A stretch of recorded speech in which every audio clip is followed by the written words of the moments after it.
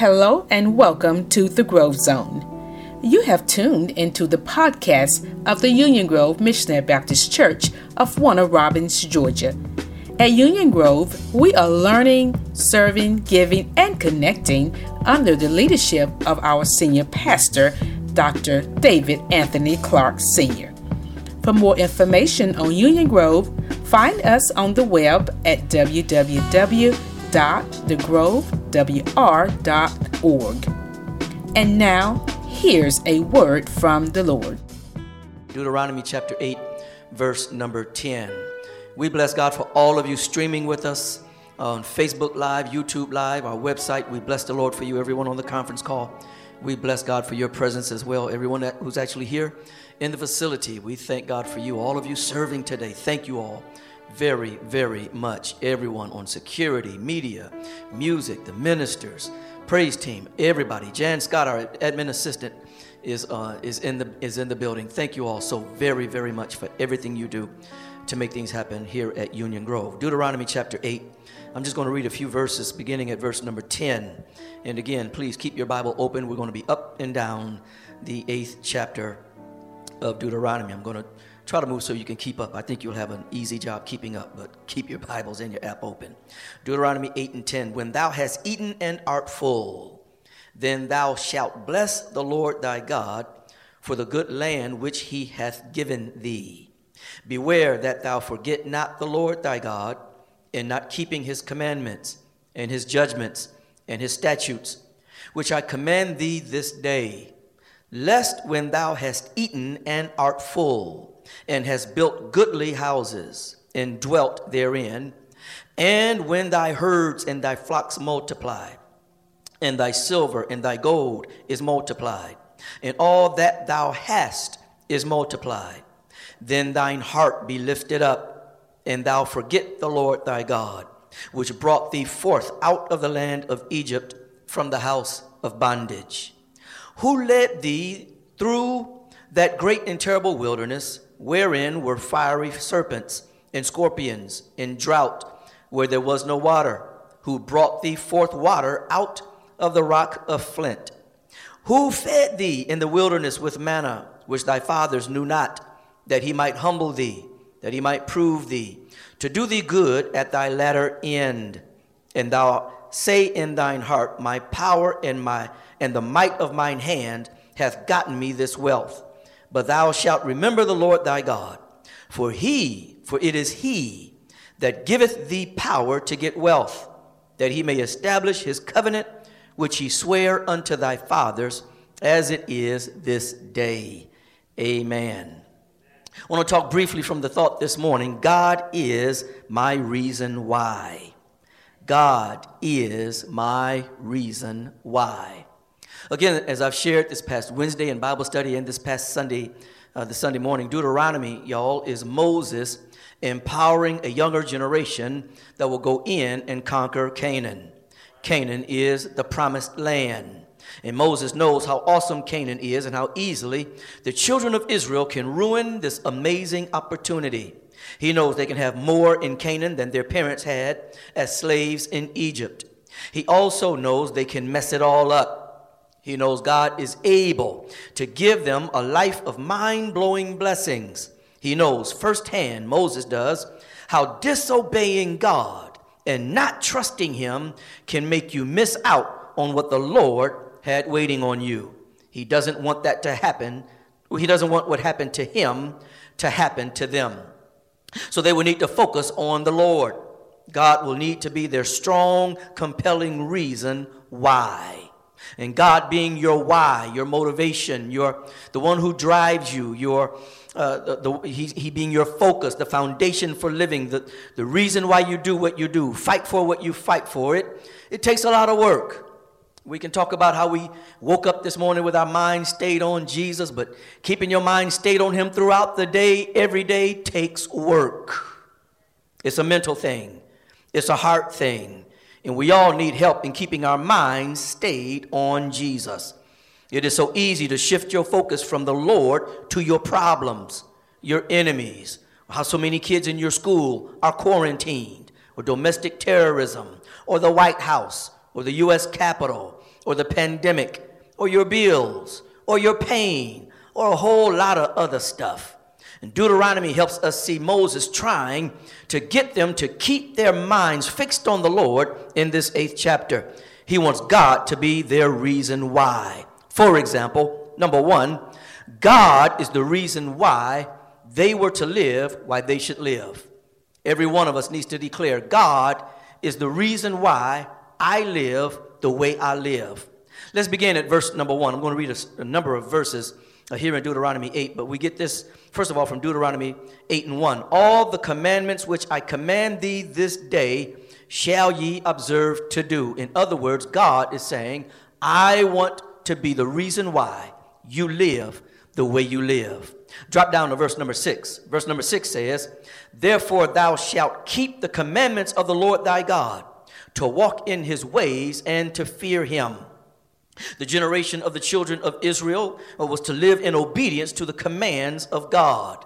They were to obey the commands of God rather than the commandments of their own making or traditions of their own making. They were to honor God and reverence him as he commanded. They were to treat one another according to what the Lord commanded. They were not to kill. They were not to steal as God had commanded.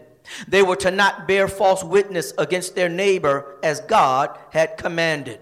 In other words, the reason for their lifestyles, the reason for their ethics was to be based on what God had commanded. The way they conducted business, how they treated one another, how they administered justice was to be because of God's commands. But verses 1 and 6 aren't the only verses where we see God is to be the reason why they live the way we live. Consider the latter part of verse number 3. The latter part of verse number 3, the word of God says, man doth not live by bread only, but by every word that proceedeth out of the mouth of the Lord doth man live. Some people live the way they live just to get material needs met. All they think they need in life is food, water, clothing, shelter, Jordans, and other material, tangible things. But we need more than that. We need more than that. We also must live by hearing, understanding, trusting, and obeying the truth of God's word. We cannot live by bread alone. We cannot live only by tangible things. And Jesus even reminds us of that in the New Testament. We need God's word to shape our lifestyles. And when God is the reason why someone lives the way they live, it is an inspiring and wonderful thing to see.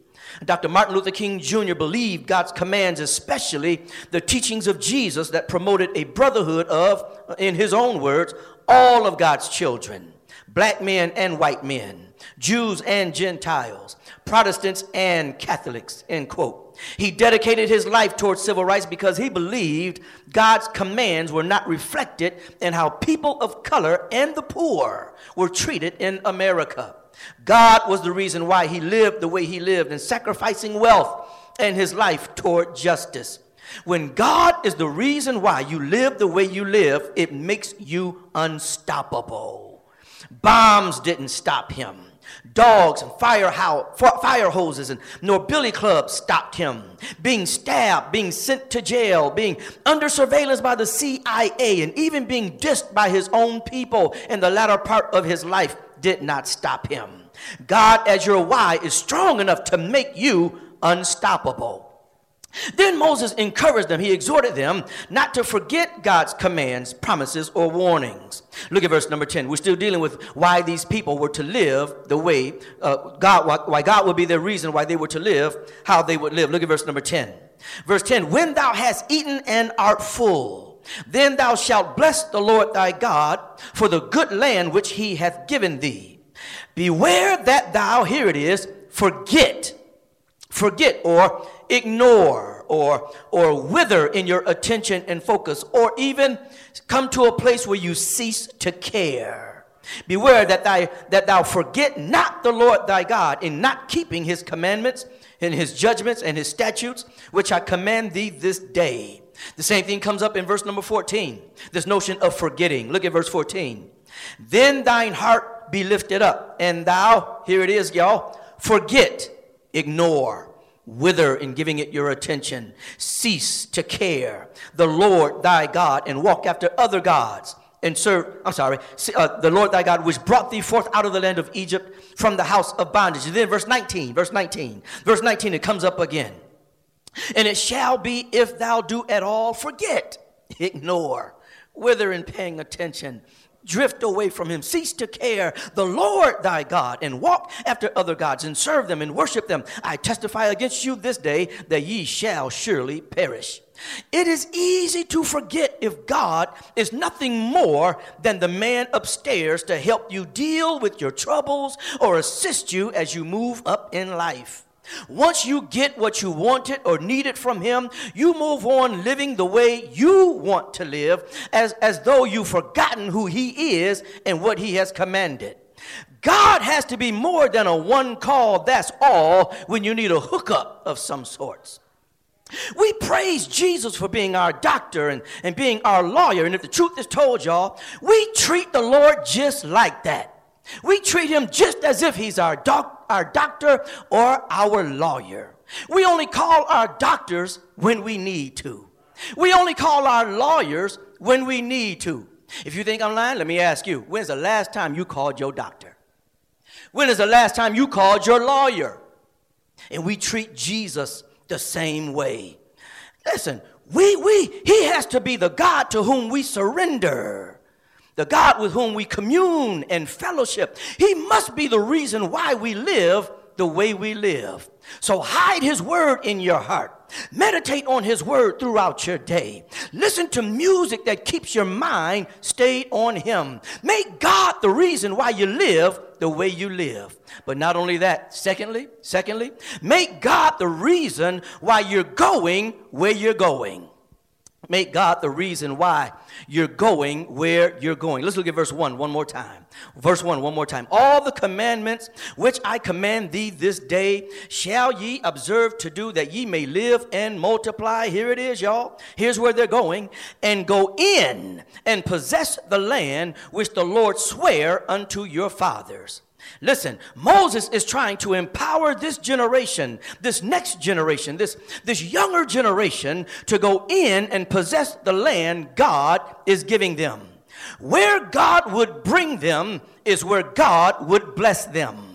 As they listen to Moses, they are still in the wilderness on the east side of the Jordan River.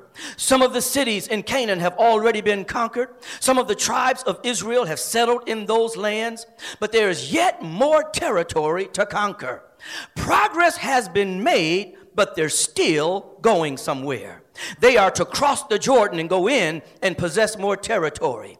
If anyone asked them why they wouldn't stay on the east side of the Jordan and cultivate that land, they'd simply need to respond, this ain't where God has taken us. If anyone asked them why they wouldn't return to Egypt and make Egypt work for them, they'd simply need to respond, Egypt ain't what God ordained for us. They needed to be clear that God had a place where he was taking them, and that is where they needed to go. They needed to look at Egypt with a divine, painful, that ain't it, to keep them from going back. Being a slave to someone I could never satisfy, no matter what I did or how I did it, that ain't it. No matter how well I did what I did or how hard I worked, I'd never be more than a slave in that place. They never recognized my intelligence, my creativity, my divine gifts, or my being chosen by God. That ain't it. Being oppressed by someone who was intimidated when they saw God blessing me, that ain't it. I ain't going back. They also needed to look at the current wilderness with a divine, gut-wrenching, this ain't it either, deep down in their spirit. Being here where I'm going around and around in circles, this ain't it either.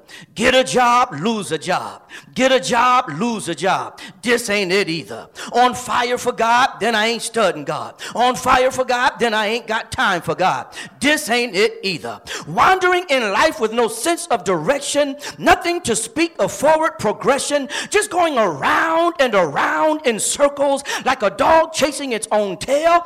This ain't it either. America. And Martin Luther King Jr. had a God-given why for where he was going. It was not fame or fortune. His why or his motivation was not wealth or great notoriety. It was not the Nobel Peace Prize. In fact, the night before his assassination, he preached, I just want to do God's will. And he's allowed me to go to the mountain. And I've looked over and I've seen the promised land. I may not get there with you, but I want you to know tonight that we as a people will get to the promised land. Martin Luther King Jr. testified he'd seen it. He caught a glimpse of where God was taking us. He saw what put a holy "that's it" in his spirit. Maybe you need a glimpse of where God can take you. Maybe that'll keep you from returning to Egypt. Maybe it'll keep you out of this wilderness for good this time. God has given you a glimpse of where he can take you in his word. You can have joy unspeakable and full of glory. You can have peace that passes all understanding. You can be delivered from depression. You can be delivered from thinking you have no purpose, no meaning, or no value. You can be delivered to a place where you can look at it in advance and say, that's it. That's it. You can be delivered from addiction. You don't have to be addicted to crack. You don't have to be addicted to marijuana. You don't have to be addicted to alcohol. That's it. You can be so delivered. You're getting other people delivered. You can be a Harriet Tubman in the Holy Ghost, getting other people delivered from what had you enslaved: depression, addiction, sin, jealousy, bitterness, rage. Get in the Word of God and get a glimpse of what's possible and envision it for your own future. Go where God is taking you with a God glorifying, supernatural, ain't going back, ain't settling here. That's it. And I want to know who is tired of and making sure in your mind, I ain't going back to where he brought me out of. I'm not staying where I am. I'm going where God has ordained for me to go. That's why I can't settle. That's why I can't go backward. That's why I can't sit still, because that ain't it. This ain't it either. And when I look at what God can make possible for me, there's something in my spirit that simply says, that's it. If that's what you're thinking today, put a holy that's it in the comment section. That's it. A place of deliverance, a place of joy, a place of peace, a place of forward progress, a place of being unstoppable, always abounding in the work of the Lord. I need somebody to just type, that's it. Let God be the reason why you live the way you live. Let God be the reason why you're going where you're going. But thirdly, let God be the reason why you made it through what you went through. Yes, God is the reason why I made it through. I went through. Let's start at verse number 2. Come on, back. Do the moonwalk back up to verse number 2. Verse 2, Moses is telling this younger generation, and thou shalt remember all the way which the Lord thy God led thee these 40 years in the wilderness, to humble thee and to prove thee, to know what was in thine heart, whether thou wouldest keep his commandments or no. And he humbled thee and suffered thee to hunger and fed thee with manna, which thou knewest not, neither did thy fathers know. Drop down to verse 4. Verse 4, thy raiment waxed not old upon thee, neither did thy foot swell these 40 years. Thou shalt also consider in thine heart that as a man chasteneth his son, so the Lord thy God chasteneth thee. And then in verse number 15, Moses is also recounting how they've made it through what they've gone through. Look at verse 15. Verse 15, he says, who led thee, speaking of God, who led thee through that great and terrible wilderness, wherein were fiery serpents and scorpions and drought, where there was no water, who brought thee forth water out of the rock of flint, who fed thee in the wilderness with manna, with which thy fathers knew not, that he might humble thee, and that he might prove thee, and to do thee good at thy latter end. Moses reviewed why they survived the wilderness with all of its threats of serpents, scorpions, hunger, and thirst. They survived it with God keeping their clothes and shoes from wearing out. Their feet did not swell. The gout didn't get them. It was all because of God's divine providence. They were to never forget it. But why? Why did God bless them to survive the wilderness? Good question. I'm glad you asked. It's right there in the text. They went through it to be humbled. One reason why is they went through it to be humbled.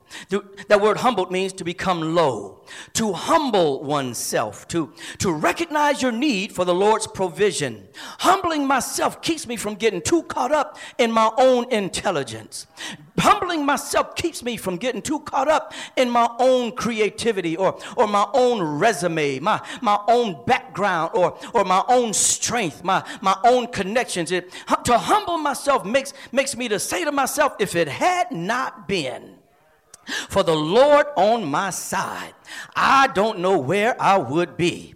God wanted them to always depend on him and worship him. He humbled them so pride wouldn't destroy them. When the food was running out, God was simply trying to humble them. When their water got cut off, God was simply trying to humble them. The reason why they're still wearing the same clothes today that they were wearing in the 90s, God is simply trying to humble them. Sometimes we go through hardship to keep us always mindful of how much we need the Lord. And that ain't a bad thing, because the Bible declares God resists the proud, but he gives grace to the humble.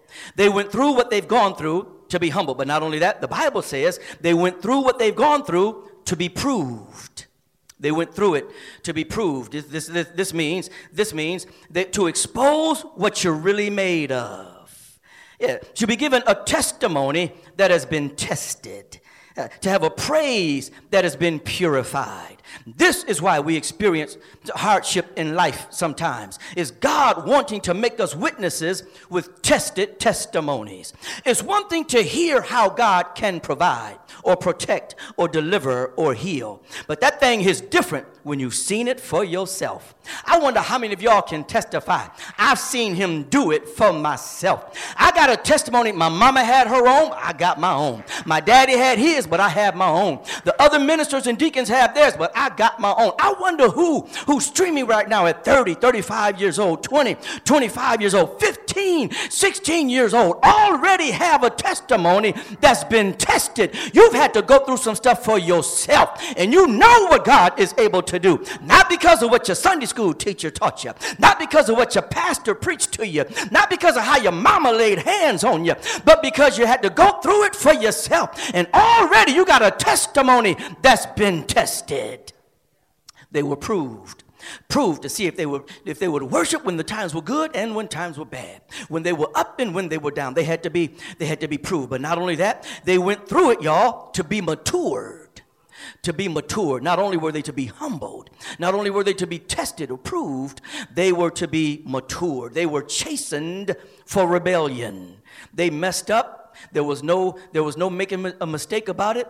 They were guilty of sinning and rebelling against God. And the Bible says that they were chastened just as a father who loves his son will chasten his son, so God chastened Israel. The chastening is reserved, again, y'all, for sons, here it is, who are to emerge more disciplined, more self-controlled, and maturing in holiness. And sometimes we too have to go through what we go through in order to be matured. As disciples of Jesus, although he has saved us from sin by the power of his blood, we still have to grow in holiness. God doesn't want us too immature to keep what we conquer. Some folks cannot keep what they conquer because of their immaturity.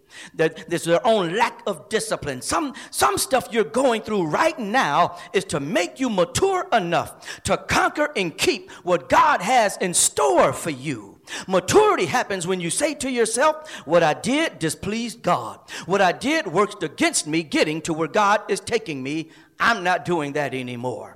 I'm going to lay aside that sin. I'm going to lay aside that weight because it's so easily besetting me. But not only did God take them through what they've gone through to humble them, improve them, and mature them, but God in his word in Deuteronomy 8 says that he took them through what he took them through to bless them in the end. That ought to encourage somebody who's going through it right now. Right now, you might be in the very beginning of it, but God is taking you through what you're going through to bless you in the end. I know it looks ugly right now, but you've got to be encouraged. You've got to listen. You've got to have God as your reason why you're going to endure, why you're going to hang in there, why you're not going to quit, why you're not going to drop out of the race. You've got to have have God as your reason why. And sometimes in the midnight hour when you can't sleep, you just got to remind yourself, God is my reason why. And if I can't see him blessing me now, I'm just going to wait until the end.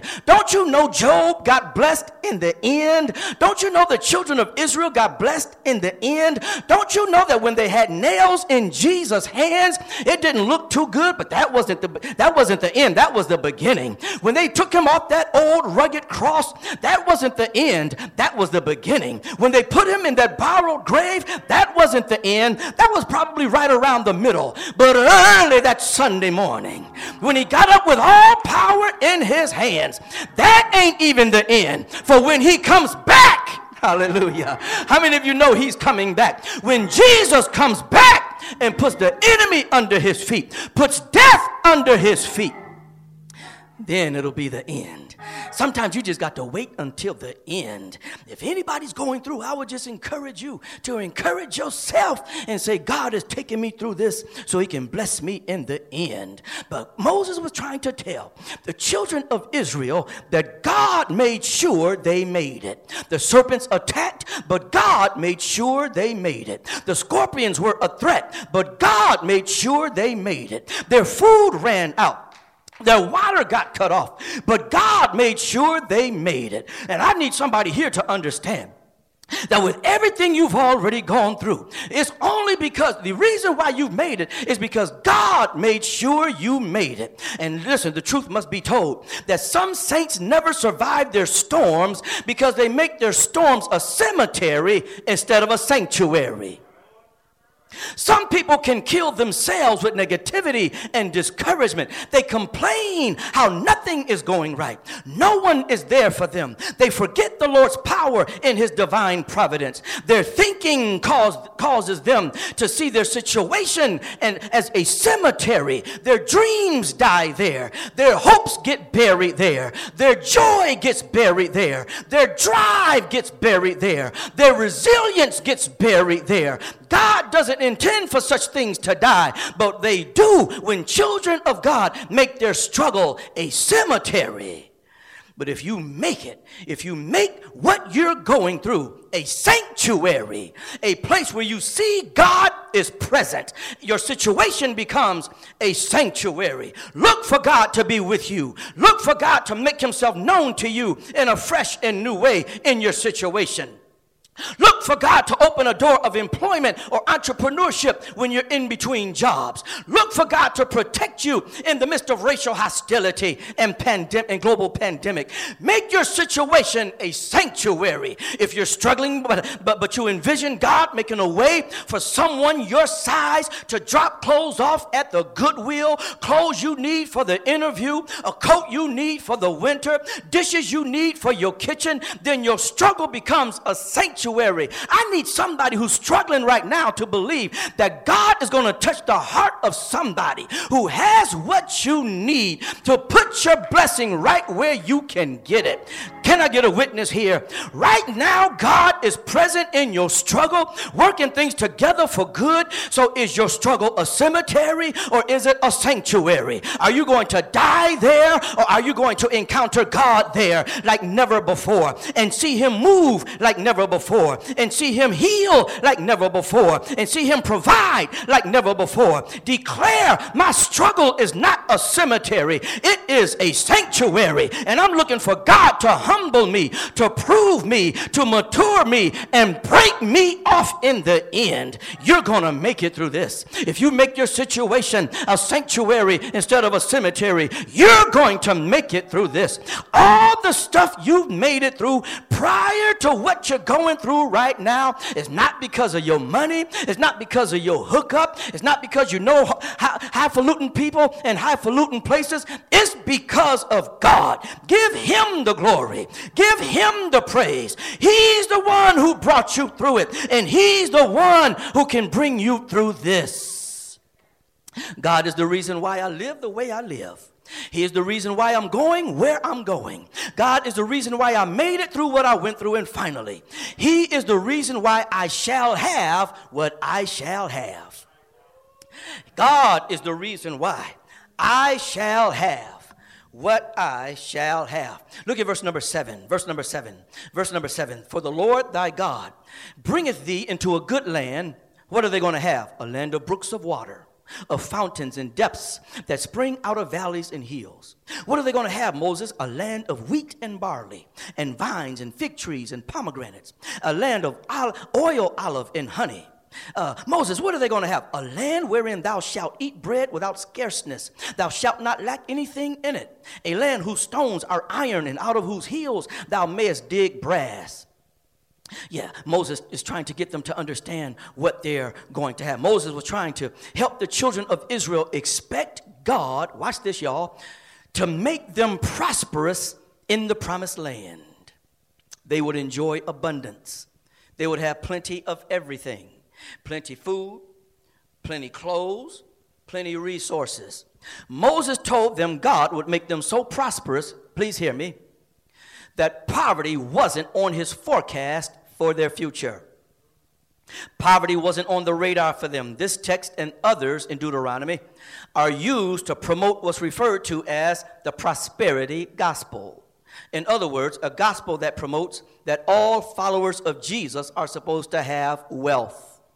While God gives us the power or the ability or the opportunities to get wealth, the prosperity gospel, God blessing all believers to be wealthy or rich, is not biblical. And we need to carefully exegete Deuteronomy while we try to give it modern day application for New Testament believers. But some of this text is strictly for the generation Moses addressed, who will go in and occupy Canaan. This generation of the children of Israel who was going in to conquer Canaan were told they would not know anything about poverty and scarcity. It wasn't on the radar as long as they remained obedient to the Lord. Martin Luther King Jr. referred to poverty as one of three major evils in America, along with racism and war. He said of poverty, like a monstrous octopus, it spreads its nagging prehensile tentacles into cities and hamlets and villages all over our nation. It has a grip on so many communities in our country. Even to this day, poverty still has a grip on so many communities and households. But the children of Israel then and the children of God today can still say, I shall have what I shall have. Poverty was not on God's radar for these people. Here's what they could have. Number one, good land to grow good food. In verses 7 and 8, we're told they were being given good land, good fertile land to grow good food. Abundance was in the good land God gave them. If they were wise stewards who would tend the ground, remove the weeds, plant seeds, God would bless them to reap a harvest of good food, expected to keep them in good health. Now, I could take that and make a metaphor of it and spiritualize it, but I want to keep it on a natural, biological, temporal level. Can you imagine what they would do with this land if they were to plant in this good land for good food, a lot of the stuff that we love to eat? Can you imagine if we walked up on some of them with their gardens and hey, what's that over there? And they say, I got some Coca-Cola right there. I got a row of Sprite right there. I got another row of all kinds of sugary, fizzy drinks to ruin your health. God did not give them good land so that they could have a poor diet. Can you imagine walking up on some of these children of Israel when they're in Canaan with this good land that they were given to grow good food, and we look at their farm, their garden, and ask, well, what's that over there? And they say, oh, I got a row of potato chips over there. I got a row of Doritos and another row of Cheetos out. I'm growing Doritos and Cheetos. Other stuff that we love to eat. Maybe I haven't come down your street yet. What do we looked at their farm, their garden, and they said, oh, that over there, that's breakfast cereal over there. I got Frosted Flakes. I got, what other cereal do I love? I got Captain Crunch over there and Cinnamon Toast Crunch. All those breakfast cereals. Oh, but what if in these gardens, what if in these farms where God gave them good land to raise up good food so that they could be healthy and where he was taking them? But what if they were growing donuts, cookies, Snicker bars, Reese cups and Reese sticks, all that other stuff all the other stuff y'all be eating? They would plant food that they would eat to keep them in good health. I don't know what you have on your radar. To all my high school students, all my college students, God didn't have poverty on his radar for these people. He gave them good land so that they could have good health. I want to encourage you, don't put obesity on your radar. Don't put high blood pressure on your radar. Don't put diabetes on your radar. Don't keep that stuff as much as you can. Keep that stuff off your radar. How? By eating food that comes from good land, food that's good for you, food that when you eat it, it makes you healthy. It helps to fight off diseases that we can avoid. But not only did God give them good land for good food, he gave them iron and brass in verse number 9. Iron and brass. They're told there's iron and brass in Canaan. They'd have to dig to get the iron and the brass. Some of us never avoid or escape poverty because we don't want to dig. Digging is hard work, but be willing to dig, and you shall have what you shall have.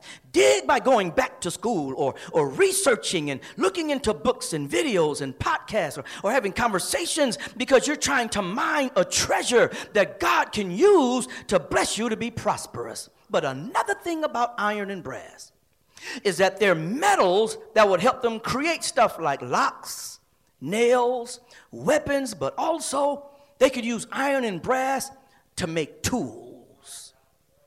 Tools. Some of us can't get out of poverty because we're too busy buying toys instead of making tools. One of our Union Grove brothers, Virgil Lewis, posts pictures on Facebook as he travels in a truck that he bought to deliver stuff. He started his own business delivering different things. He took some money. Instead of buying a toy, he bought a tool. That truck is a tool he bought to bless him and his little son who sometimes accompanies him. You need some tools on your radar. Your phone, that smartphone, you use it as a toy. It should be a tool. Your computer is a toy when it could be a tool that produces income for you. Stop accumulating so many toys and develop some tools that can keep poverty off your radar. They had good food, good land for good food, iron and brass to make weapons and tools, but they also would have their own homes. Verse 12, God told them, when you have built goodly homes, nice homes, they would have their own homes. Moses told the children of Israel, y'all gonna have some nice homes and some nice subdivisions out there in the suburbs. But when you do, don't forget that it was God who gave you the power to get wealth. Everyone on the come up who aspires to have wealth should have home ownership on their radar. Home ownership helps build wealth as it allows you to build equity and invest in something that's appreciating. I want, again, all of our high school students, all of our college students, everyone on the come up to declare, the day shall come where I will own my own home. Put home ownership, keep home ownership on your radar. Start out in your apartment. Start out paying your rent. Start out with a roommate if you have to do that. I wouldn't get more than one roommate if I were you. Start out however you got to start out, but always have in the back of your mind, one day I shall own my own home.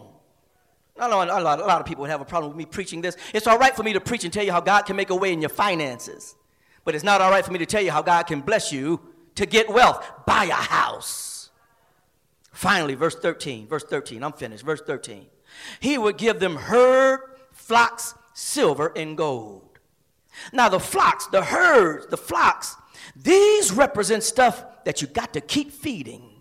You got to keep reinvesting in something that's keeping you alive. You can't take all that you get from your income and spend it on yourself. Some of it, to keep the herd going, to keep the flocks going, you got to reinvest in your herds and your flocks. Some of us can never get out of poverty because we won't keep reinvesting in what can keep us alive and keep us going. You have to take some of your increase and return it to feed what will keep you from starving and dying. But the silver and gold can be used for jewelry. It can be used for them. They could have used it to wear stuff so that they would look like they were blessed. Yeah, when folks would see them with silver and gold on their fingers and their wrists and their toes and all around their house, then they would know the Lord has blessed them with wealth because they were wearing it. They were decorating their houses with it. But silver and gold, accumulating, hoarding silver and gold can actually represent a trap. You can spend so much time accumulating silver and gold that you miss out on something far more valuable: wisdom. Here's what the Bible says about silver, gold, and wisdom. I'm done, Antoine. Job 28:15. It cannot be bought with gold, which speaks of wisdom. It cannot be purchased with silver. Proverbs 3:14. For wisdom is more profitable than silver, and her wages are better than gold. Proverbs 16:16. How much better to get wisdom than gold, and good judgment than silver. Having silver and gold on your radar is one thing. I ain't gonna fault you. But fall into the trap of accumulating so much of it that you become a good-looking, flashy fool. Get your wealth, but make sure you put wisdom on your radar. Godliness with contentment is great gain. That's what Paul told Timothy. So I'm closing with this. They were expected to get it. They were expected to make it. They were expected to become successful. They were expected to become prosperous. They were expected to get all the food, all the tools, all the homes, all the silver, all the gold, all the abundance. They were expected to get it. And when they got it, they need to remember it was all because the Lord blessed them to get it. It was God who was the reason why. God, the reason why that they would have what they would have. It was the reason why would be God said they could have was not for them to simply fill their cupboards and their closets and their bank accounts, but to prove himself faithful to them. That with all of the stuff they were getting, it wasn't just so that they could have and be blessed. It was so that they could look to God and say, you did what you said you would do. You brought us where you said we could go. We have what you said we could have. We made it through what you said we could make it through. You blessed us in response to our obedience. God, you're faithful. You're faithful. Make God your reason why. The reason why you live the way you live. The reason why you're going where you're going. The reason why you made it through what you went through. The reason why you have what it have. When God is your reason why, then you can testify it's all because God made it do what it do. And the most ultimate blessing that we have from God and how he made it do what it do is that God gave us Jesus. He told us throughout the Old Testament he'd give us a son, he'd give us a savior, he'd give us a redeemer. He gave us his son Jesus. God wants to make it do what it do in your life in bringing you salvation. It's one thing to speak of where we're going while we're still here on earth, but where are you going when you leave here? You're going somewhere. You're going somewhere. Why not decide to make heaven your home? Why not decide to make Jesus your Savior? Why not decide today to make Jesus your Lord and then live for him? Go where he sends you. Endure what he would have you to endure. And you can have what he says you can have. You can have a home in heaven. You can have a glorified body. Hallelujah. You can have everlasting life. If I were you, I'd receive that today. I'd give Jesus my heart, give him my life, and receive what he has in store for me. If you've never, ever... This has been Dr. David Anthony Clark of the Union Grove Missionary Baptist Church of Warner Robins, Georgia. We thank you for listening. If you're ever in the Middle Georgia area, please worship with us. On the behalf of Dr. Clark and the Union Grove family, thank you for listening.